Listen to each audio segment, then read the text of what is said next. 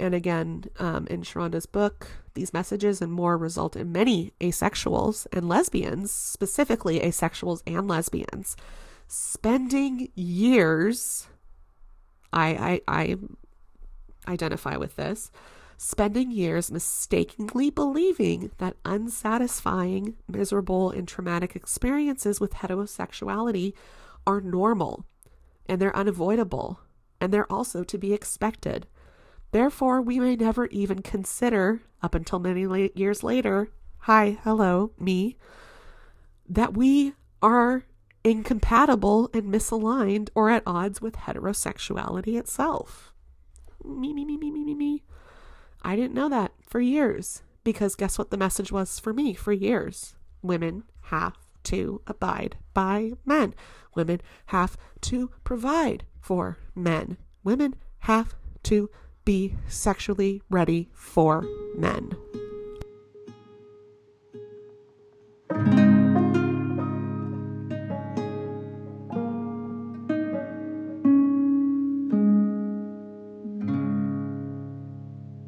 This is Single and Probably Asexual with Kendra K. Well, we are back. Single and Probably Asexual, Kendra K. Compulsory Sexuality, Part 2. Red Wine and Ice, also Part 2.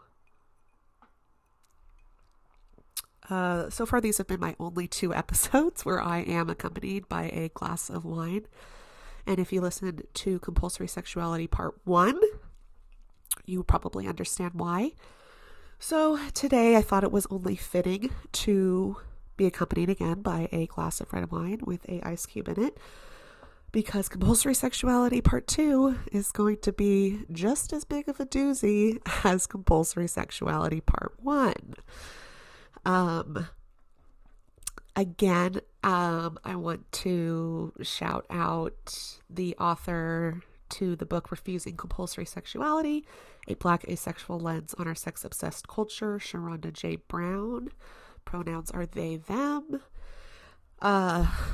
They're fantastic. They're fantabulous. I have finished this entire book. I have learned so much. I lent a copy even to my cousin, who is a straight woman in a heteronormative relationship, but this book is so interesting, and I can't say more good things about it. And even if you are someone on the opposite end of some sort of spectrum, or even if you're listening to this podcast and you don't identify as asexual, it's always just cool to get a different viewpoint and a different perspective. And the writing from Sharonda is just fucking incredible. So I couldn't not recommend this book to another person, especially a close family member of mine, which I'm very much looking forward to when they are done reading the book, so we can have a conversation about it, because it's good.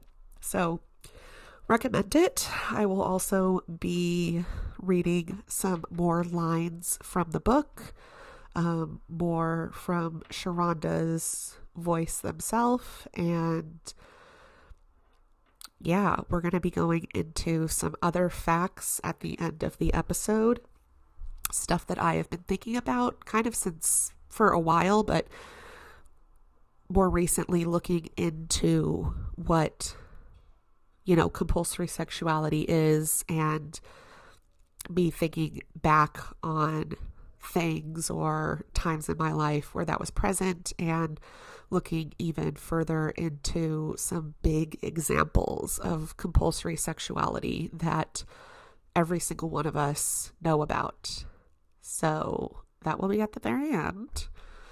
And yeah, I'm looking forward to talking about that. And thank you all for being here. And again, if you've already listened to part 1, thank you for joining me for part 2. And if you haven't listened to part 1, I highly recommend listening to part 1. You can definitely listen to these two, you can listen to part 2 first if you want, and then go back and listen to part 1. I'm trying to keep the bulk of what I chat about in both of these episodes kind of separate. So compulsory sexuality part 1 was just the average definition of it. its relation to asexuals, and mostly about who and what compulsory sexuality upholds, which is men, more specifically white men. All right, so we are just going to get right into it. Okay, so I am, on this specific episode, I'm going to largely talk about compulsory sexuality with women, compulsory sexuality within the Black community and Black women.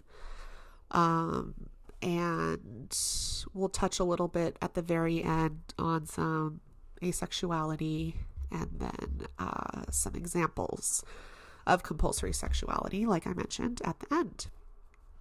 So most of us know this, and most of us know this now because we have had time and the knowledge and resources to develop these, statistics and interview people and figure out maybe a different, viewpoint on sex, especially from a woman's standpoint. But, back in the day, women, along with not having a lot of rights, were also, we were deemed to not have a certain level of sexual drive or appeal. And you often see, women being, especially, back in the, 1700s, 1800s, early 1900s, women are forced to be in this box of being the home, the home keeper and the nurse and the mother, the sole parent, the person who cleans the house, all of this stuff. And sadly, that is still in a lot of couples and relationships, that's kind of still upheld to this day. But when it comes to sex, women are often the most ostracized group in having sex / experiencing sexual desire. In the cis heteronormative world, the default has always been men. And of course, traditionally, men have a higher sex drive. And this has been known. This is something that is still highly talked about today. Men thinking about sex like 13 times within the span of 60 seconds. And notoriously, women oftentimes do not have the same level of sex drive as men. And again, oftentimes women need some other sort of stimulation rather than just penis and vagina sex. But because women don't share the same type of level of sexual desire as men, back in the day, women were often overlooked or often looked at as having issues and like medical issues, going as far as having medical issues, and often being the group of people within the sexual dynamic that they were the ones who needed to improve themselves in order to accommodate their male partners and to accommodate them sexually. So as I said earlier, we are at this time in life where women are just not assumed to feel a certain way as men do, and notoriously women don't have as high as a sex drive as men. I think it's probably genetics or biology, but we don't.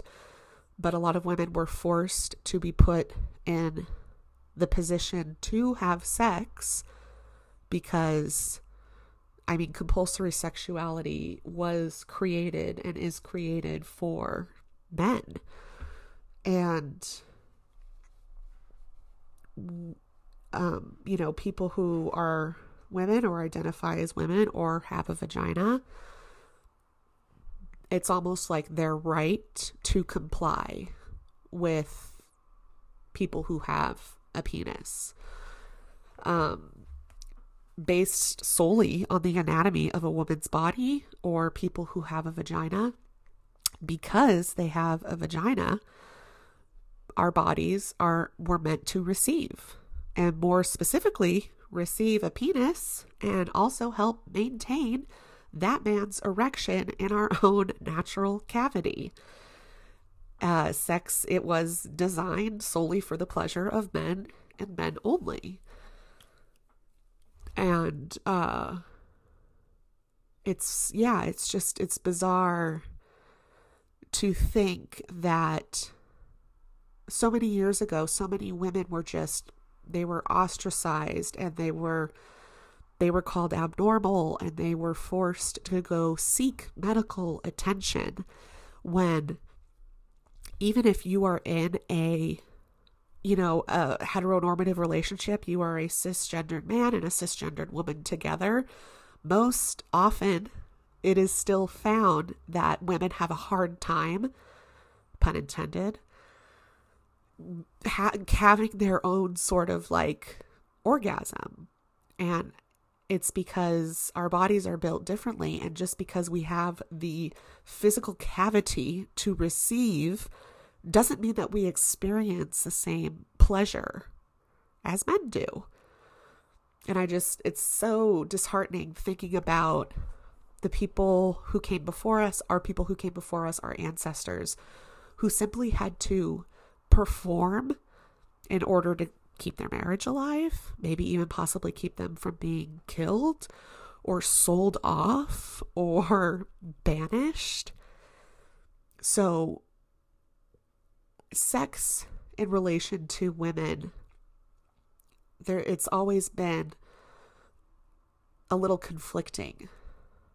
And I'm just thankful now and today that there are studies and there are open conversations, and there is a lot less of that traditional marriage man and woman dynamic. Even if you are still in a straight relationship, I mean, there are still men out there who think that the woman needs to be doing everything in the house, but I know that there are a lot of couples out there where it's split pretty evenly, and we're getting better. In some areas, some people are, but it's just so hard to think about, like my own lineage of women who came before me, who had to just like lay down and shut up. They had a vagina. They could receive penis. Penis means that it must be received and you must comply. And this also is really interesting because this comes in the idea of women faking orgasms. And I hate the fact that men are like, oh, why are you faking? That's bullshit. You shouldn't fake with me or all this other stuff. And it's like, yeah, you probably can't do for me what I need. And I think a lot of times when women fake, it's because they're done being, for lack of a better term, fucking plowed. And it probably, and I know this happens with some women, it's uncomfortable. If some woman's like cavity isn't that big and they're dealing with someone who is big, it can actually be fucking painful. So when a woman fakes an orgasm, it's probably because she's fucking tired of being in this room with you, getting you off while she's just laying there, probably in pain, maybe a little bit uncomfortable, and just wanting this to be over because she knows that she will not get what she needs, because oftentimes men are very selfish when it comes to that sexually. They won't take the time to help their female partners get to where they need, because men are men. Men think they are owed sex. Men think they are better than women. This whole world has been to benefit men, so it's not surprising, but it just is what it is. So I think it's kind of funny thinking now on faking orgasms, and mostly women faking orgasms. They just want it fucking done and over with. And I don't blame them. I mean, I will admit I have done it too. So sometimes you just gotta speed a process up, you know? There's also this incredibly disheartening and very factual fact that Sharonda mentions in their book. It is actually a quote from Evian Whitney. Pronouns are they, she, and they are a sex educator. And at one point, Evian said that a sexual psychotherapist once told her, have sex. It's what you're supposed to do. That's your duty as a wife, to have sex with your husband. The more you do it, the more these instincts will come up in you. Vino? God, I hate that line so much. And I hate it because it's true. That's your duty as a wife, is to have sex with your husband. And it's just so sad that so many people are in this predicament today where because this is the viewpoint. This has been the viewpoint since the dawn of time. And this is the viewpoint to a lot of older generations that are still here today. And it's fucking horrible. It really is. I hate it. But again, this world was designed for men, for the pleasure of men, and for the purpose of men. Yeah, it's just so messed up how that was our baseline. You know, this is our base level. Our base level is over sexually hypersexualized men. That is our base level. That is what we have built off of. That's why there was such an uproar when, you know, two women who identified as lesbian were together. That was a big no-no for a lot of people still today, sadly. But back in the day, that was a big no-no because women couldn't have sex together. No, you have to have sex with a man. And then, of course, if you were asexual on top of that, or just asexual in general, you were real fucked up. You're not going to have sex with a man or sex ever? No. That must be fixed. You have to go seek help for that. Another little excerpt in Sharonda's book, they said, is there is also this pastime of disregarding or even demonizing engagement with the clitoris. Remember how I said most women need some other sort of stimulation in order to complete as a man would complete? Here it is.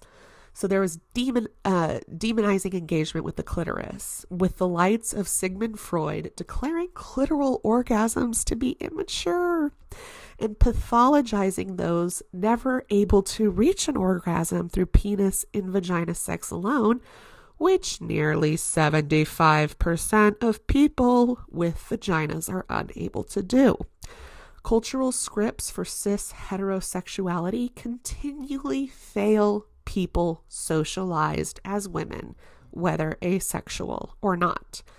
75% of people who identify as being a woman or who are people who have vaginas, 75% are unable to experience the same sort of feelings as our default experiences.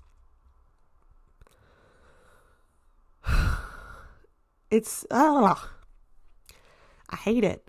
I hate it because with that number still there, women are still expected to perform in a way that is accommodating to men and men alone. When literally a majority of women don't get to experience sexual pleasure in a way that men do.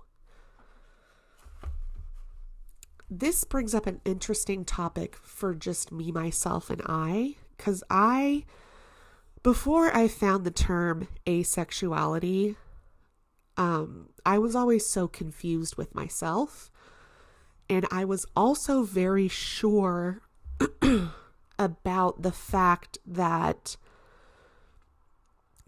I didn't want to perform a certain way for men because I was expected to. I think this just runs deep within my genetics and my astrological chart. Also with my Gemini sun as Sag risingness. I already said that astrological chart, but just who I am as an individual is I'm very independent, a little bit stubborn, and I really do not like to be told what to do. That's why the traditional job never worked for me. I don't like when people tell me what to do, especially what to do during my day, what to do on my days off. Absolutely not. So this is why I have worked for myself for over 10 years now and have been fully full-time on my own since my mid-20s. I was fucking determined to not work for anybody else and be told what to do. And now I'm thinking, excuse me. And now I'm thinking that ran so deep within me also sexually, and whether or not I wanted to be in a relationship with someone or not. And oftentimes I had seen and heard so many stories from friends growing up and starting to have sex really young that it was all a load of crap. And it was, this was like the worst. My first sexual experience was like the worst sexual experience of my life. Like I hated it, or what, all this stuff. So I was kind of more also guided in this like way to not be with people. And then when I was with somebody, this is the only time I have ever been with someone, and that was a man, and it was for less than 6 months. We had a lot of sex, but I think I orgasmed once, and P was not in V.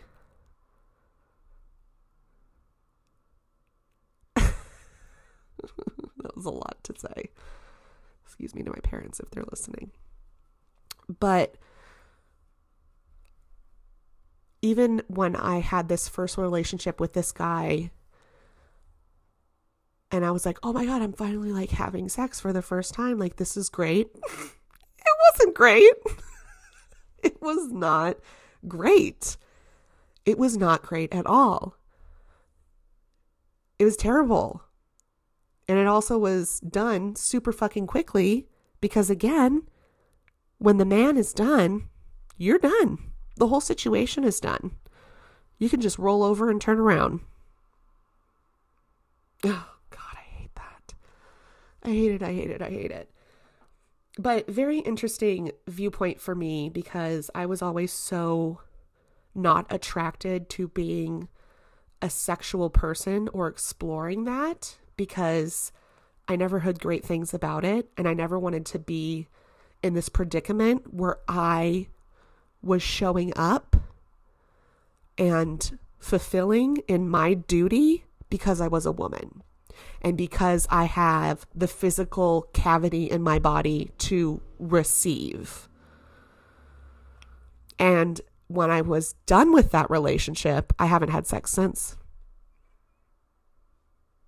And I think it's been like 7 years. So I'm like fully celibate. But I basically was celibate before I was with my ex. So it's just, yeah, for me, I mean, I've never wanted to comply in life. I've never wanted to do what everybody else was doing. And I've always known this about myself, but I never thought of it in relation to how I was with romantic partnerships and how I was sexually. And then when I did get to a point where I was sexually active, I was like, why am I doing this? This is everything that I never wanted to happen when I wasn't having sex. And now that I am having sex, it's happening. And it's because there's a lot of reasons, but it's primarily because I was a woman and he was a man, and there were these unspoken standards and defaults that we had to abide by. And me being like a little, inexperienced person, I just like would let things happen. And I was like, oh yeah, this is why I don't do this. This is exactly why I don't do this. And I just hate that. I hate it for myself. I hated it for myself. I hate it for women. I hate it for women who are still experiencing it today. Yeah, I just hate that women are still further pushed to abide, to comply, to shut up and lay down. Fucking hate it. Fucking hate it. So of course back then, when we didn't have the knowledge that 75% of people with a vagina don't experience the same sort of orgasm or sexual experience as the traditional man does, there were words, terms, phrases coined against women for their ineptitude and their inability when it comes to performing sex, not for the desire or the pleasure for themselves, but for men. So a word such as frigid, often defined now as a cool day or cool in temperature outside, or when it was in regards to a woman, it was defined, and it is defined, as abnormally adverse to sexual intercourse.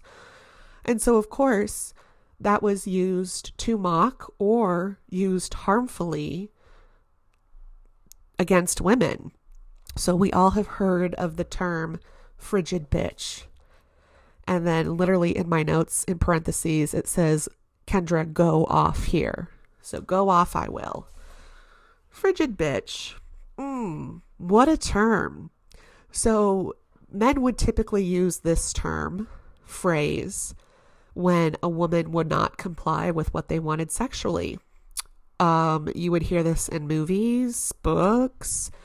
Say you go to a bar and a guy offers to buy your drink, or maybe they don't even offer to buy your drink, but you're hanging out.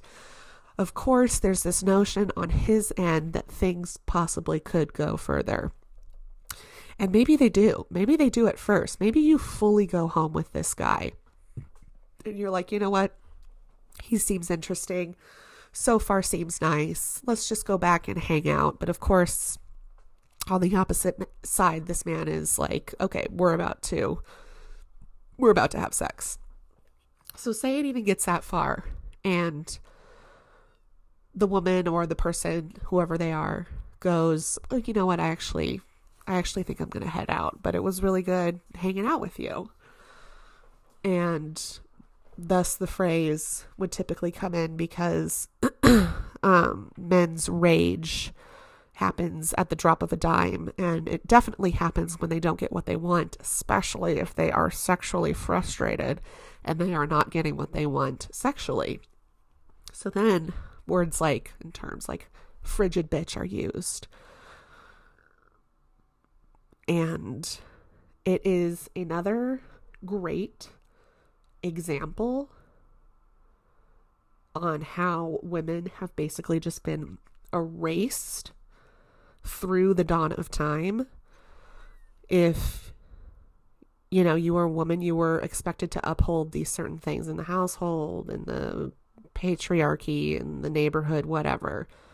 And then to throw on top of that, if you were someone who didn't experience sexual desire the same way as the overly horny man, then you were further put into a box, especially if you were sexually not on the same level as other women. You were put into another worser box.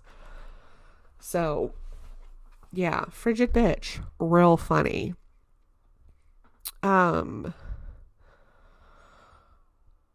Yeah, and then I wrote here, at the time that this word was so willy-nilly being thrown around and used, it's funny that no studies had been done back then to showcase that women are not frigid, but in fact do not nearly experience this, or do not experience the same sex drive as men.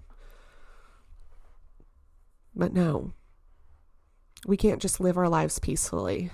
We have to be disregarded and just blamed for us not feeling a certain way in order to accommodate men and a different group of people. And it's just sad. I mean, women had not a lot of rights for a long ass time. And there's just so much to be expected of us. And there was so much to be expected of us. And it's almost like we're never able to live up to our potential, even like today, because some of these cis heteronormative ways are still so deeply ingrained in relationships today and women today.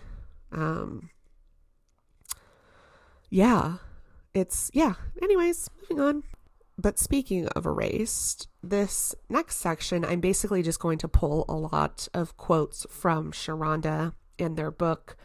But when it comes to what we feel that we need to perform for men in this country, that holds a bigger and different meaning for people who are Black, and what they have been demonized and dehumanized as, because again, this world was created for the cis man, but it was created for the cis white man. It wasn't created for the cis Black man.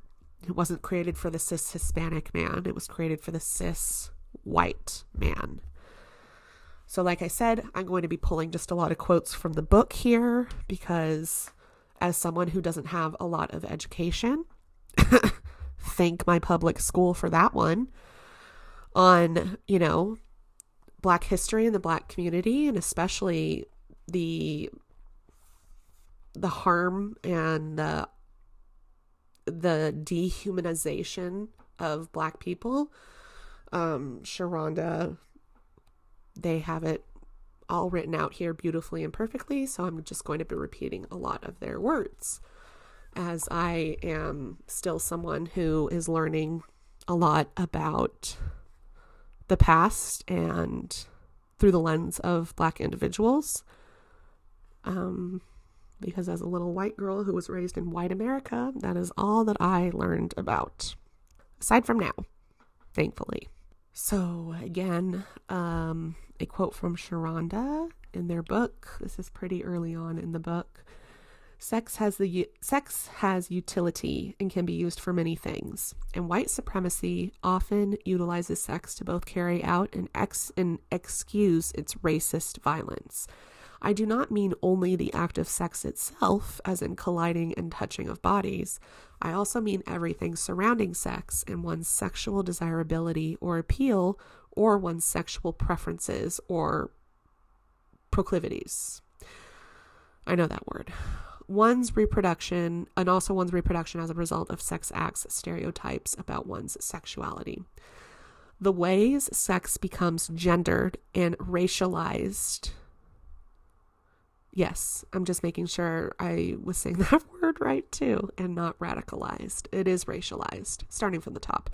The way sex becomes gendered and racialized becomes clearer when we understand sex as a utility, especially when we acknowledge the relationship of gendered and racialized people to the nation state and to the systems of cis heteropatriarchy and white supremacy.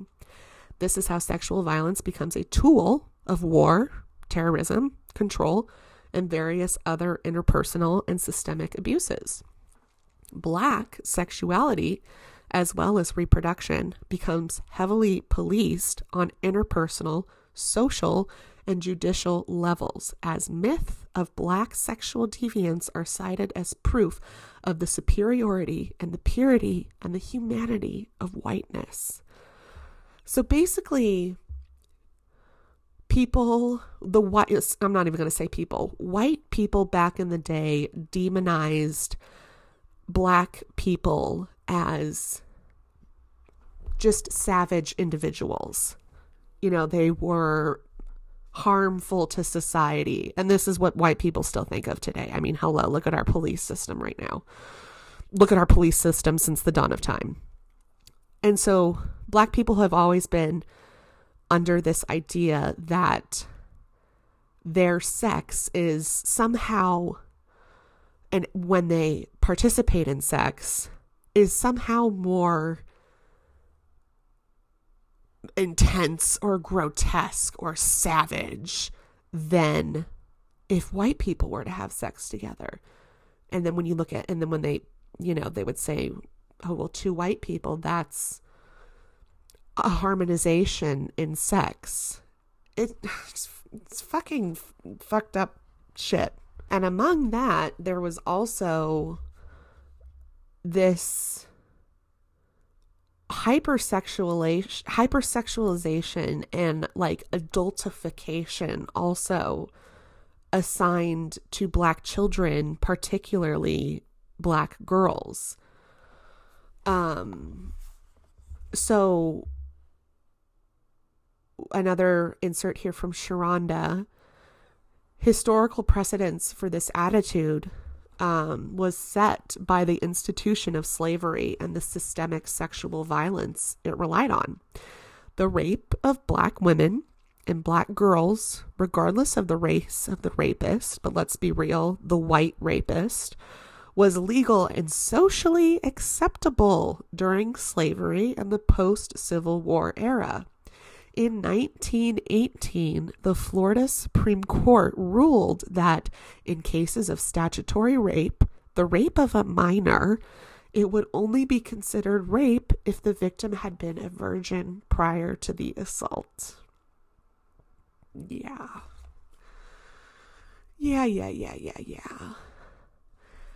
And to piggyback off of that, because of the way the legal system considered chastity, the association of Black women with unchastity meant not only that Black women could not be victims of statutory rape, but also that they would not be recognized as victims of forcible rape. And I know I mentioned this a little bit in Compulsory Sexuality Part 1, but Black women, Black people were just treated poorly during the slave era, of course. But when Black women were in the homes reproducing Black children, and those innocent Black children also getting forcefully raped at the ages of 6, 7, that was the norm. And it even says it right in here. It wasn't considered rape if the victim had been a virgin or if the victim had been Black.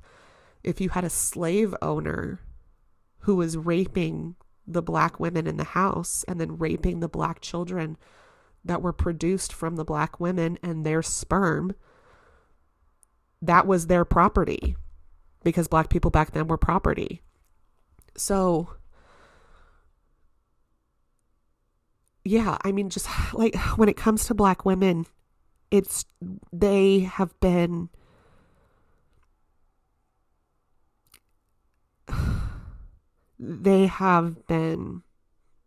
treated so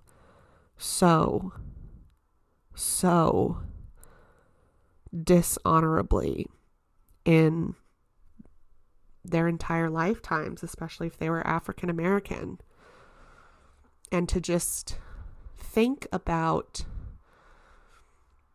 Black women today and how they are wanting to honor their ancestors who had no choice in the matter. I mean, what I just said at the beginning of this episode, or what I have been talking about, is that women in general are victims to men and their abuse and their sexual abuse. But can you imagine the Black woman? They are a victim times 1 billion. And I couldn't imagine being a woman of color today, thinking back on your ancestors and not just bawling your fucking eyes out and knowing how disgustingly and poorly they were treated. And ancestral trauma is a thing. And Black violence is a thing. Not Black violence, but violence on Black people. Back then, today, 2023, it is a thing.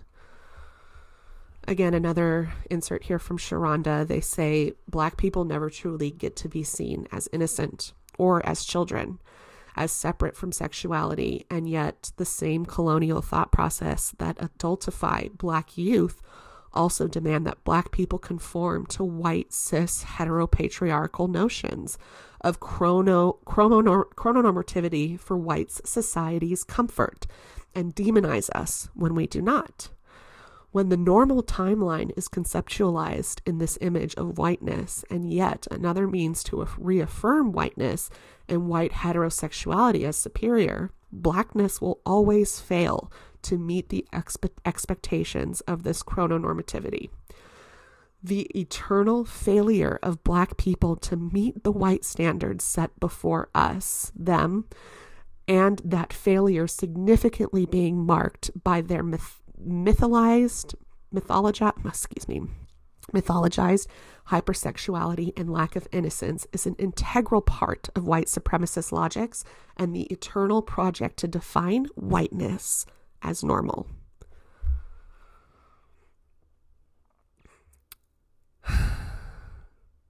Yeah. So tell me, how do Black people and people of color fit into the binary of being white? They don't. And guess what? It was created that way for a reason, because a lot of people back then, today, don't see Black people as equals. They don't even see Black people as human. So fucked up. So then what happens when Black people try to assimilate the white life? They try to blend into what whiteness means, because that is what we as a country have put on all people, white people, people of color, and Black people. But we've not left room for other people of color. So when people who are of color who try to assimilate to the white world, they will always be ostracized and they will always be looked at as less than to a lot of people. I'm not saying to myself, but sadly to a lot of effing people in this goddamn country. Again, another thing from Sharonda in their book. But even as Black people are barred from full entry into white colonial conceptions of gender and sexuality, they are still expected to abide by the social contracts associated with these categories. They are punished for their failure to properly align themselves with white people, even as such alignment would be impossible, because these categories have been defined against blackness itself.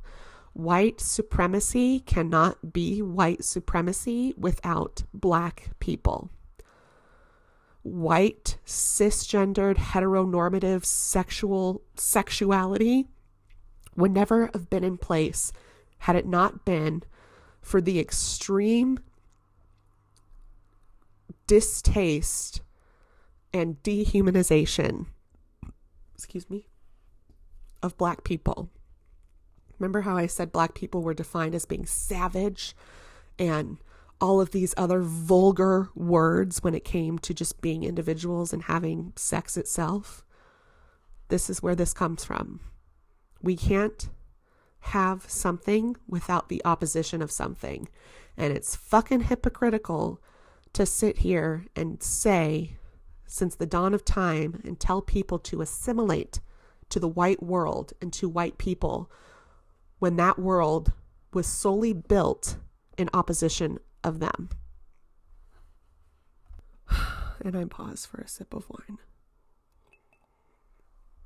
Back into women and compulsory sexuality, and then into black asexuals and compulsory sexuality, which is kind of like the double whammy, if you will, for white supremacists and white patriarchy and Republicans. Another insert here from Sharonda.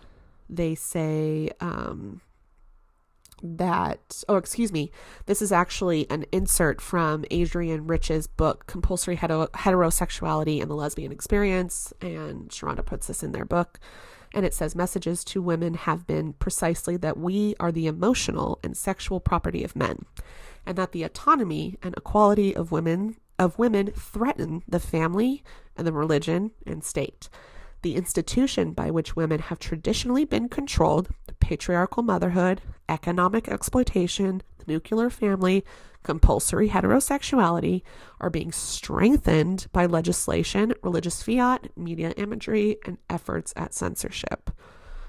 And this is sadly and very blatantly still going on today when we deal with people like Andrew fucking Tate, who has classically been known as a uber misogynist and who just got detained for human trafficking in, I believe, Ukraine or another country. And that's who people are looking up to today. That's who the newer generation is looking up to today. And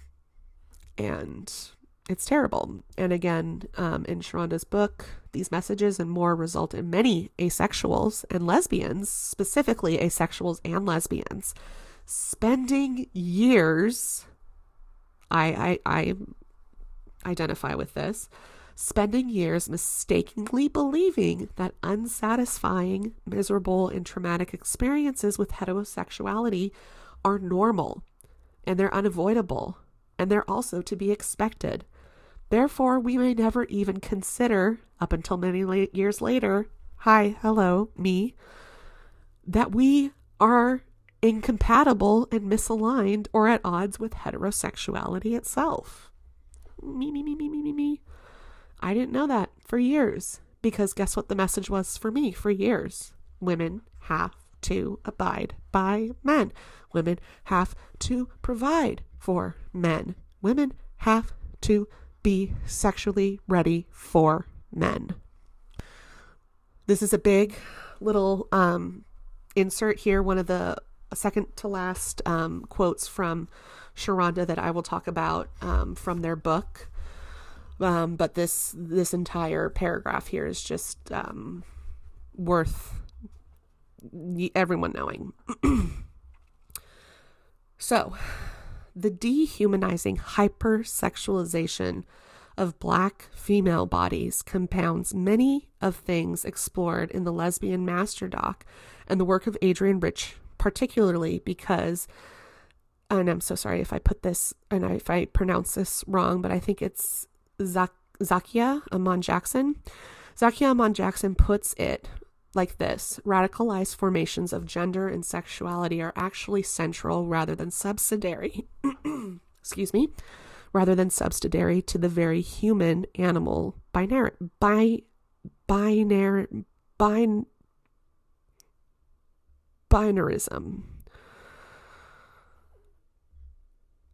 Yeah. Hashtag embarrassing. Just kidding. I'm not embarrassed with myself. Binarism. I think it's binarism. Animal binarism. Like the human animal, like binary, but binarism. Anyways, sexual accessibility is constantly demanded of us both via white supremacy and Black patriarchy.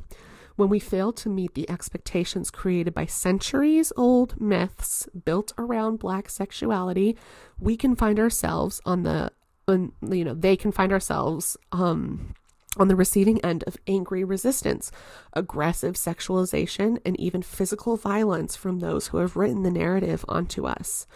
Even as we are also shamed for any sexuality that we might choose to express. Of course, I mean to say that they might choose to express, because this is in the words of Sharonda.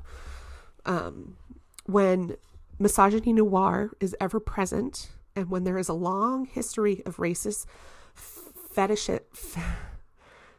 fetishistic and patriarchal socio-sexual terrorism against Black people assigned womanhood, albeit not the same class of womanhood as whiteness affords itself, this undoubtedly has an influence not only to how we understand our sexuality, but also how we are expected to perform womanhood within the Western gender binary.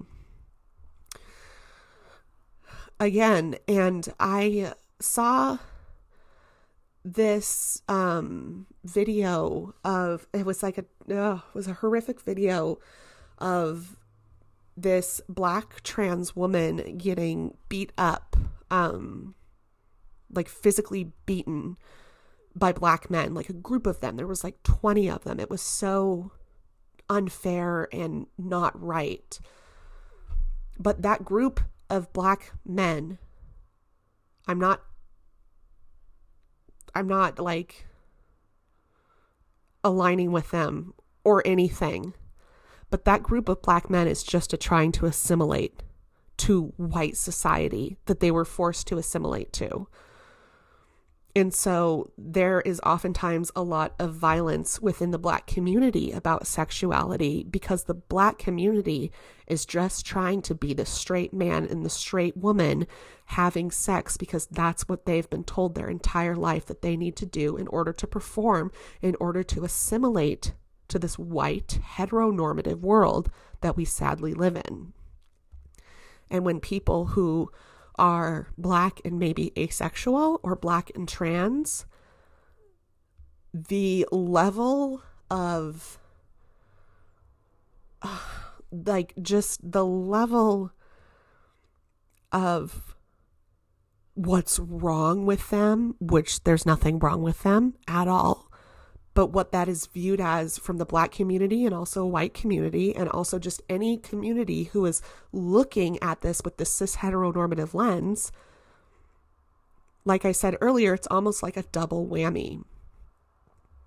Because if you can't be Black and assimilate to the white culture, you really can't be Black and try to assimilate to a white culture that also you can't identify with sexually. Because again, compulsory sexuality is the idea and the notion that everybody has sexual feelings and desires, and compulsory heterosexuality and heteronormative sexuality is that men are owed sex.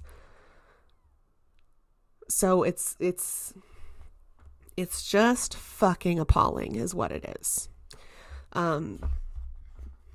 But Sharonda really does put it very well in their book. And like I said, I learned a lot from this book. And it doesn't necessarily make me happy. It makes me sad to know this.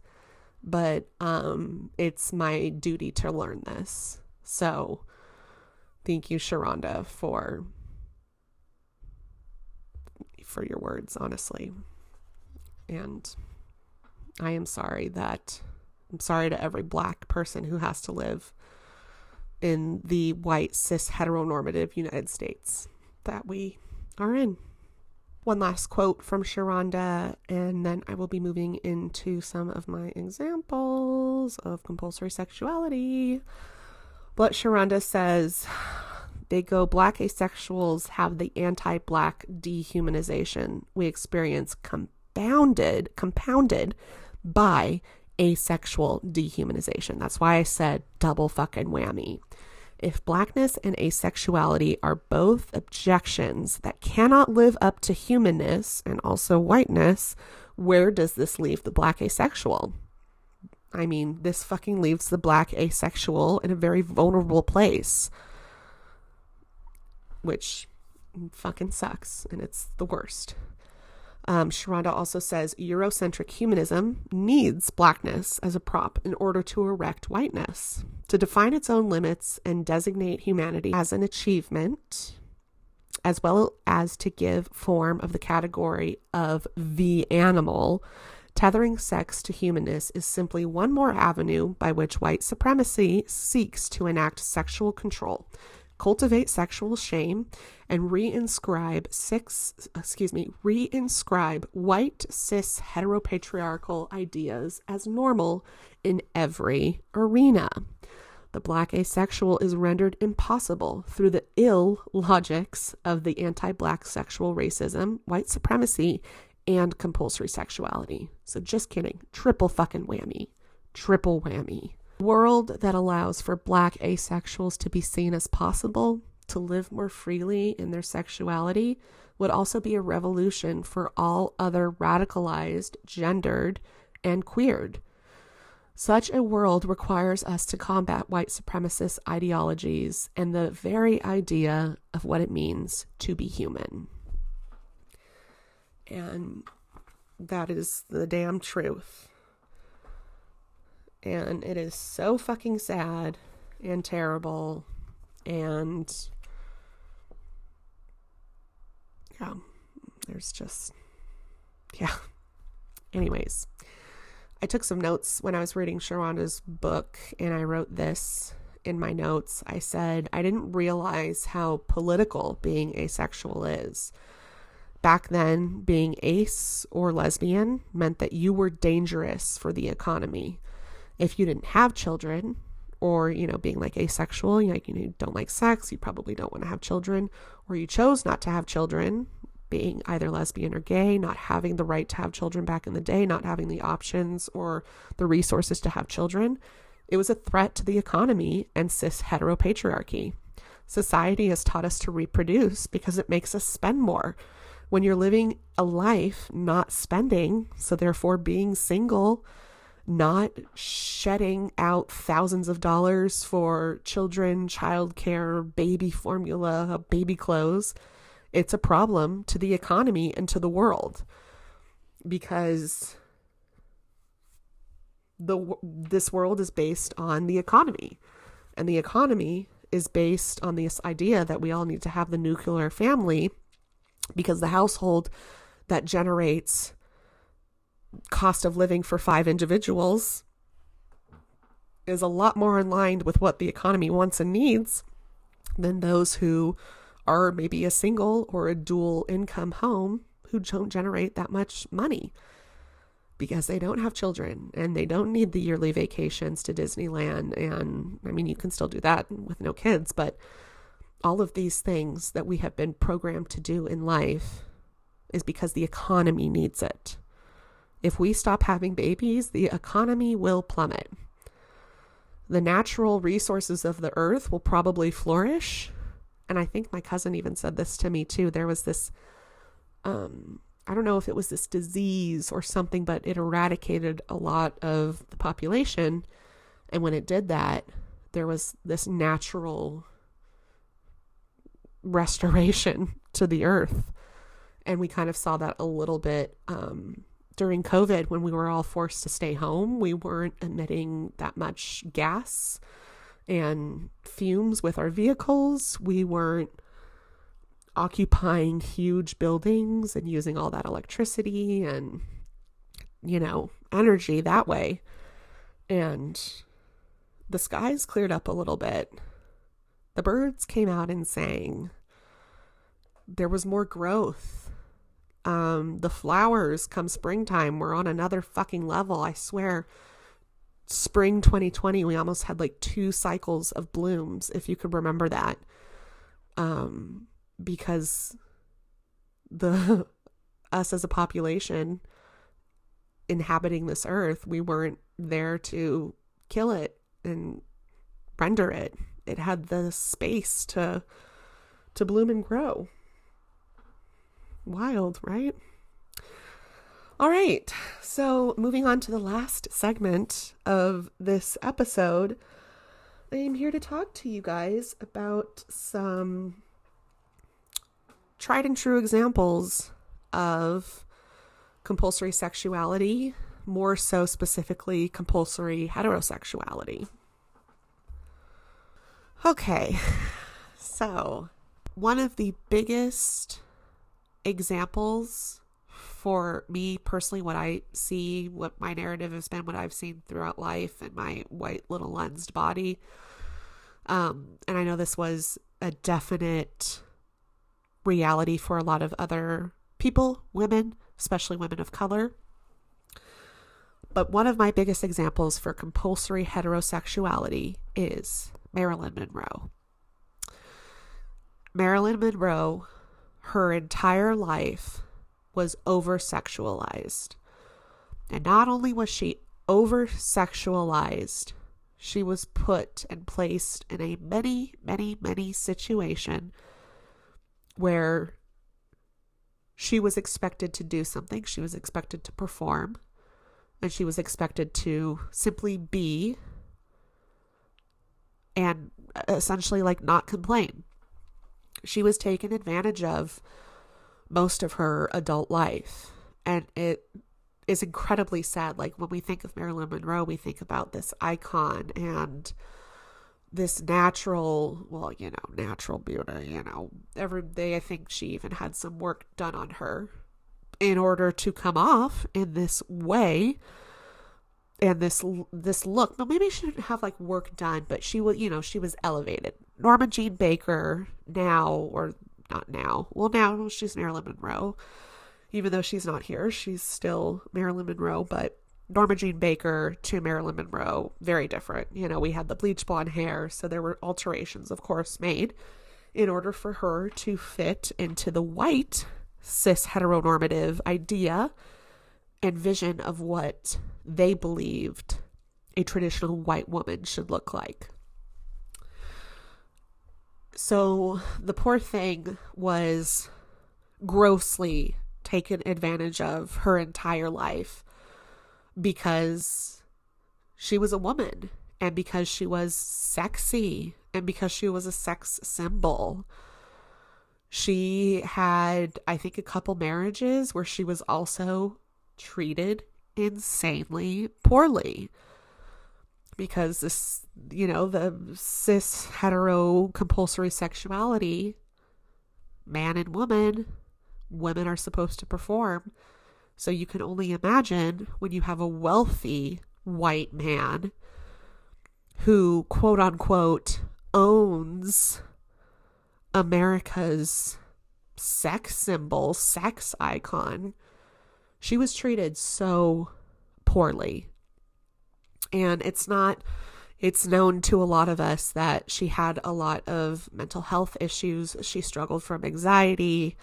There are reports saying that her death was a suicide. There's also reports saying that it was intended, just like how Mac Miller accidentally overdosed.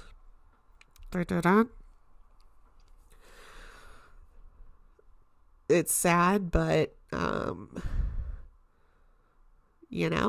sometimes if some people are not in this life, it's better for others. And we've seen that a lot. We've seen that with a very famous example, Princess Di. Anyways, so not only throughout Marilyn's lifetime was she just grossly mistreated, over-sexualized, oftentimes sexually assaulted, taken advantage of, all of these things.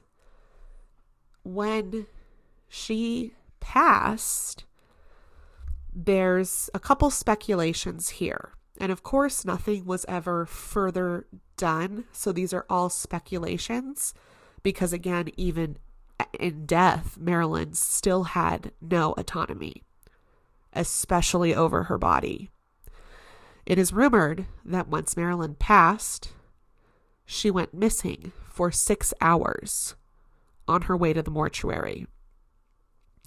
There is also speculation that said once she arrived to the mortuary, her body was also left for a full 24 hours without doing an autopsy, without doing the embalming process, all of that.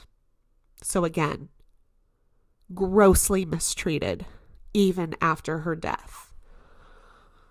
So it was rumored that for 6 hours she went missing after her death. And I believe there was also something that I read that said that when the autopsy was finally starting to happen on Marilyn Monroe, they said that her insides were so like they were destroyed. Possible parts could have been missing as well. And that there was no further need to figure out what was wrong because she had already died. I'm not surprised also if there was a large sum of money that was given to the coroner in order to just embalm her and keep it hush hush. No one has no idea if what happened to her during those 6 hours after death on her way to the mortuary. And nobody knows what happened to her when she was potentially sitting in the mortuary, deceased, for a full day. Now, what makes all of this even worse is the fact that Hugh Hefner is buried right next to Marilyn Monroe. He intentionally bought the plot in that famous Hollywood funeral place. Oh God, I don't know what this is called. It's not like, they weren't buried underground, but they're at mausoleum. They're in a mausoleum sort of thing. And and also I'm pulling some of this information right now about Hugh Hefner and Marilyn Monroe from an NPR article by Laura Walmsley called Hugh Hefner's Final Resting Place, the plot he bought next to Marilyn Monroe. And again, this just grossly shows compulsory heterosexuality. Hugh Hefner was one of the most wealthiest, powerful white men out there. And of course, he chooses to use that power. Of course, he's passed. He died at 91. He and Marilyn Monroe were also born the same year, 1926. He intentionally chose, I think he spent, it says $75,000 to buy the drawer next to Monroe in the Los Angeles Mausoleum. And again, that shows compulsory heterosexuality, especially like heteronormative compulsory sexuality. And also this goes as far as illegitimate reasonings from men and irresponsible doings from wealthy white men. Marilyn Monroe, of course, has no choice in the matter. She had no choice when she was alive, and she had no choice after death. Her body went missing, and she has to be buried by Hugh Hefner, who grossly took advantage of her in her career. And in this article by Laura from NPR, Monroe was both the cover and the centerfold for the very first issue of Playboy. And in this issue, she was, of course, nude. And it was said to be the first time in any magazine, full color of the famous Marilyn Monroe, and also full color of Marilyn Monroe nude. Marilyn Monroe was paid $50 for this photo shoot. And when this issue was launched, Hugh Hefner actually kept his name out of the issue in case it failed. And of course, it didn't fail. And the magazine sold out across the country. And not once did Marilyn Monroe ever receive a thank you to helping Hugh make millions of dollars off of nude Marilyn Monroe photographs. She also had to buy a copy to see it. And she was never compensated more than the original $50 that they gave her. And yet, she sadly has to live in postmortem next to Hugh Hefner. And I don't know, you know how some people have tombstones and they have grave sites, but their body may be somewhere else. I don't know if that is the case. It might possibly be the case for Marilyn Monroe. Who knows if she's actually really in there? If somebody does know, please tell me. I'm very interested in this. But even if they were both not in there, physically their bodies, it's the premise of it. It's the fact that Marilyn Monroe never had choice, but all of these other men in her life did have choice, and she didn't. So yeah, I think one of the biggest examples of compulsory sexuality is Marilyn Monroe.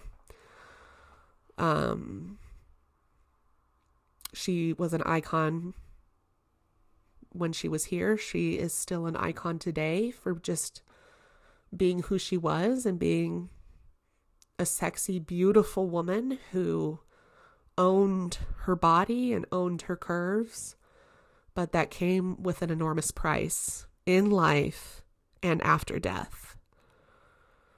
And I hate to think about those 6 to 24 hours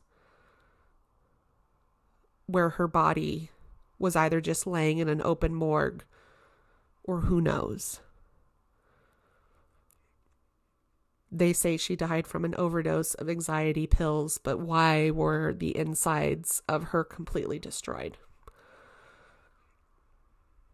I assume potential sexual assault, potential rape.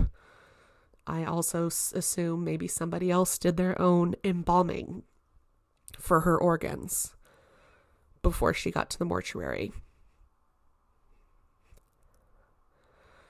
And ever since I learned that, it has not been able to leave my brain. And I thought it rather fitting to talk about on this podcast episode. Yeah, pretty depressing. Anyways, moving on and wrapping up here.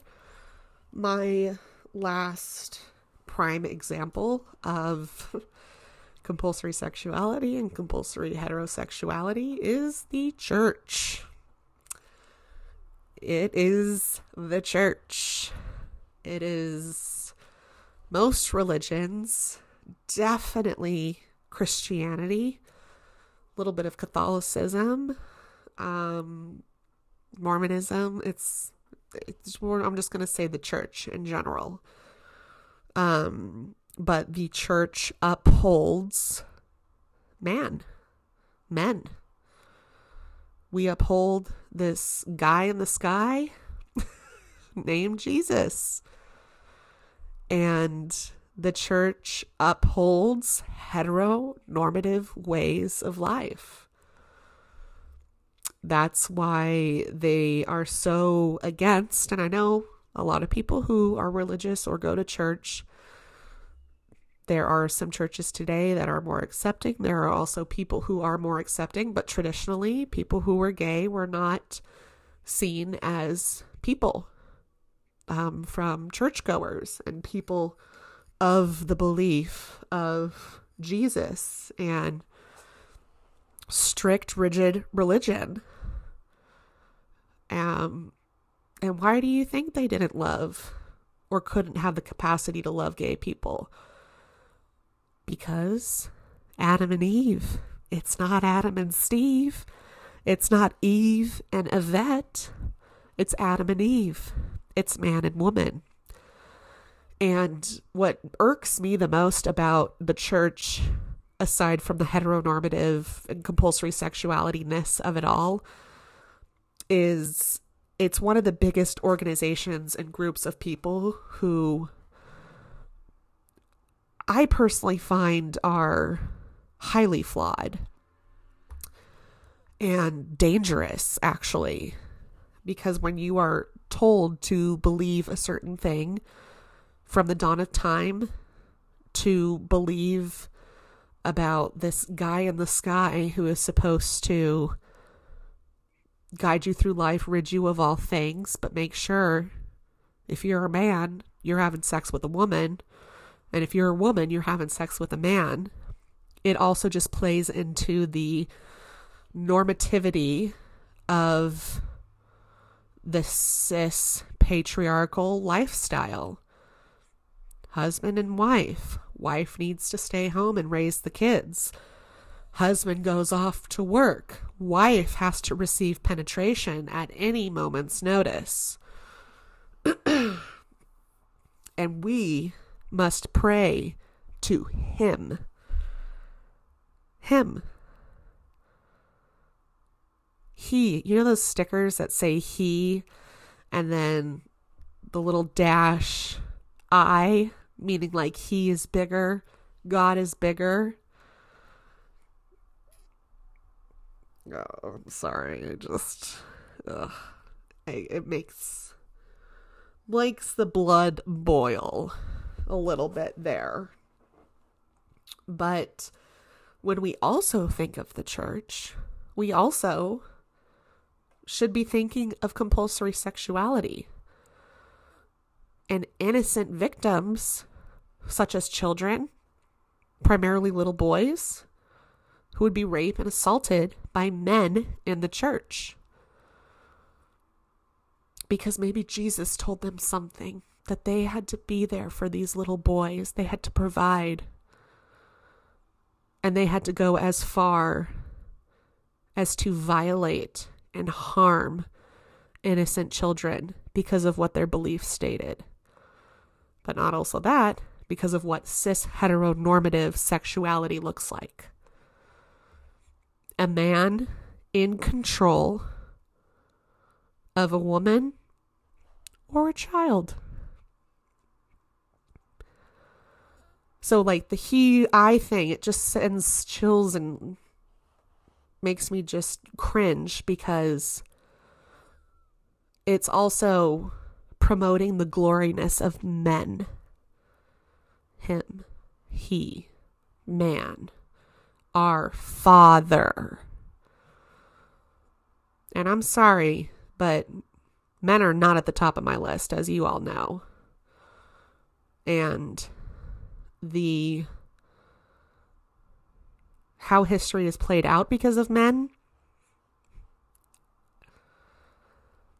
I mean, we're in situations that we are in today because of them. And when I think of the church and religion and priests and altar boys, it just to me screams compulsory sexuality. So, yeah, those are my two examples, and there are plenty more examples of compulsory sexuality. Also, as far as savageness within the Black community and their sex, I mean, we can also look at all of the information coming out right now against Meghan and Harry and their kids, and how the British monarch did not want to have Black children in their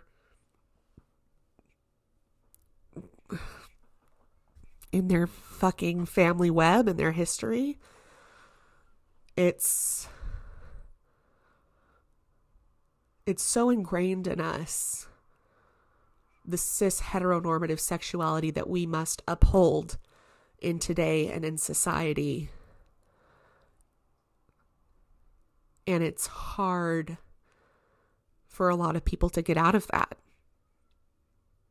And I feel incredibly sorry for those people, and I feel sad for them. I feel, of course, sad and frustrated for those of a marginalized community who are also forced and expected to perform a certain way in order to assimilate to this world that was built in opposition to them. And it's just, I mean, you can just look at it in a lot of ways. Meghan and Harry, Marilyn Monroe, the church, the dichotomy and the dynamic between male men in business and women who need to F their way to the top because a woman couldn't be higher up than a man anyways, because we were never placed in this category of worth. So actually, for a long time, women did have to screw their way to the top because there was no other way. They could have been 1,000 times smarter than any of the men, any of the CEOs, anything. But it was never an option for them. But compulsory sexuality shows us that there is and there was. And for the woman who knew that she needed to be at a certain level in a job, sometimes that's what she had to do. And why is that? Because men believe that they are owed sex.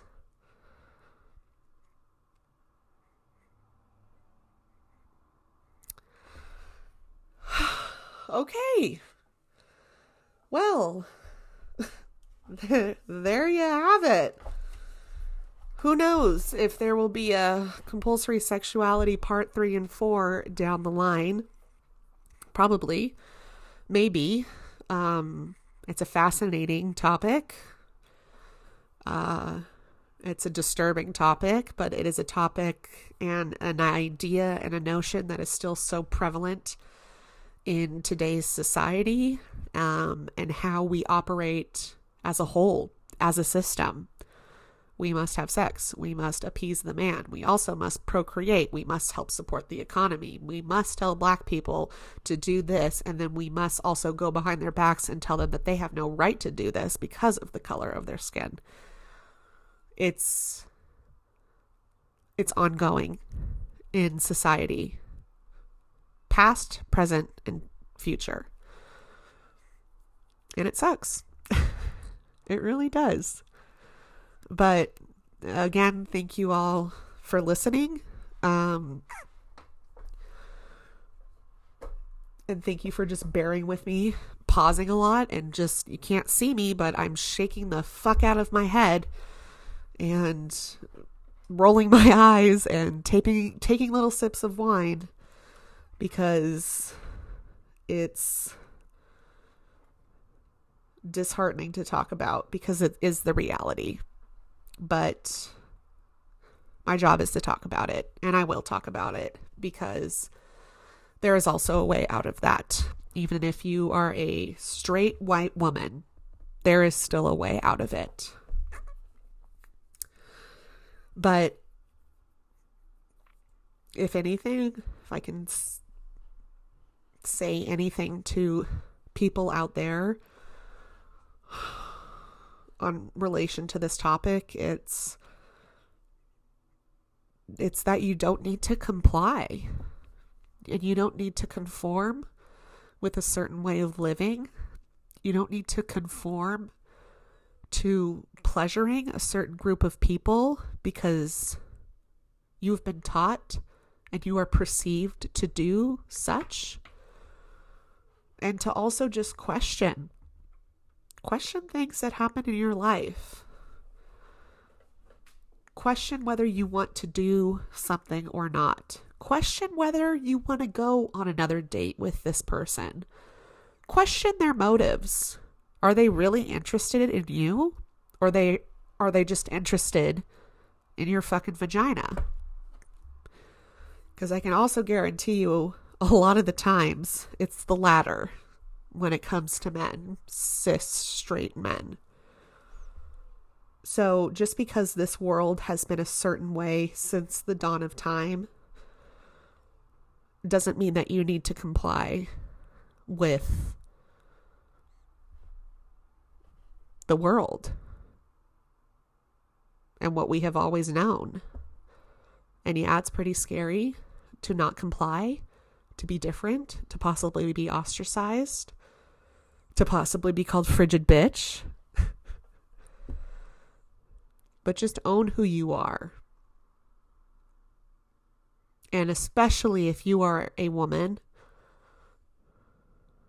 know your right and know your worthiness.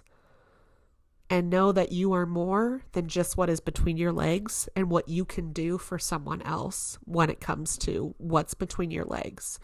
And also know that you deserve more sexually. You don't deserve a 2-minute pump from some jerk who's literally just trying to get off in you. You don't deserve that. Yeah.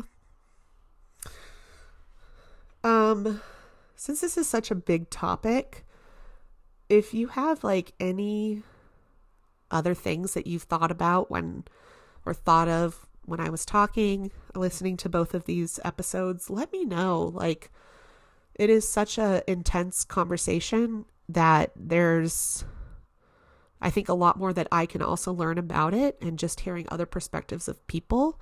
It's really fascinating to also hear the perspective of people who were formerly in a cis straight relationship and who are now queer or gay or lesbian, and them working out of cis heteronormative patriarchal reasoning society relationships. So if this relates to you at all, let me know. Send me an email, send me a message. You can find me on Instagram. You can email me. I have all of my information in the description part of this episode. I would love to hear from you, and I would love to learn more about the topic. I would love to hear more perspectives, because it is quite literally something that affects every single person on this planet. Man, woman, non-binary, black, gay, straight, Hispanic.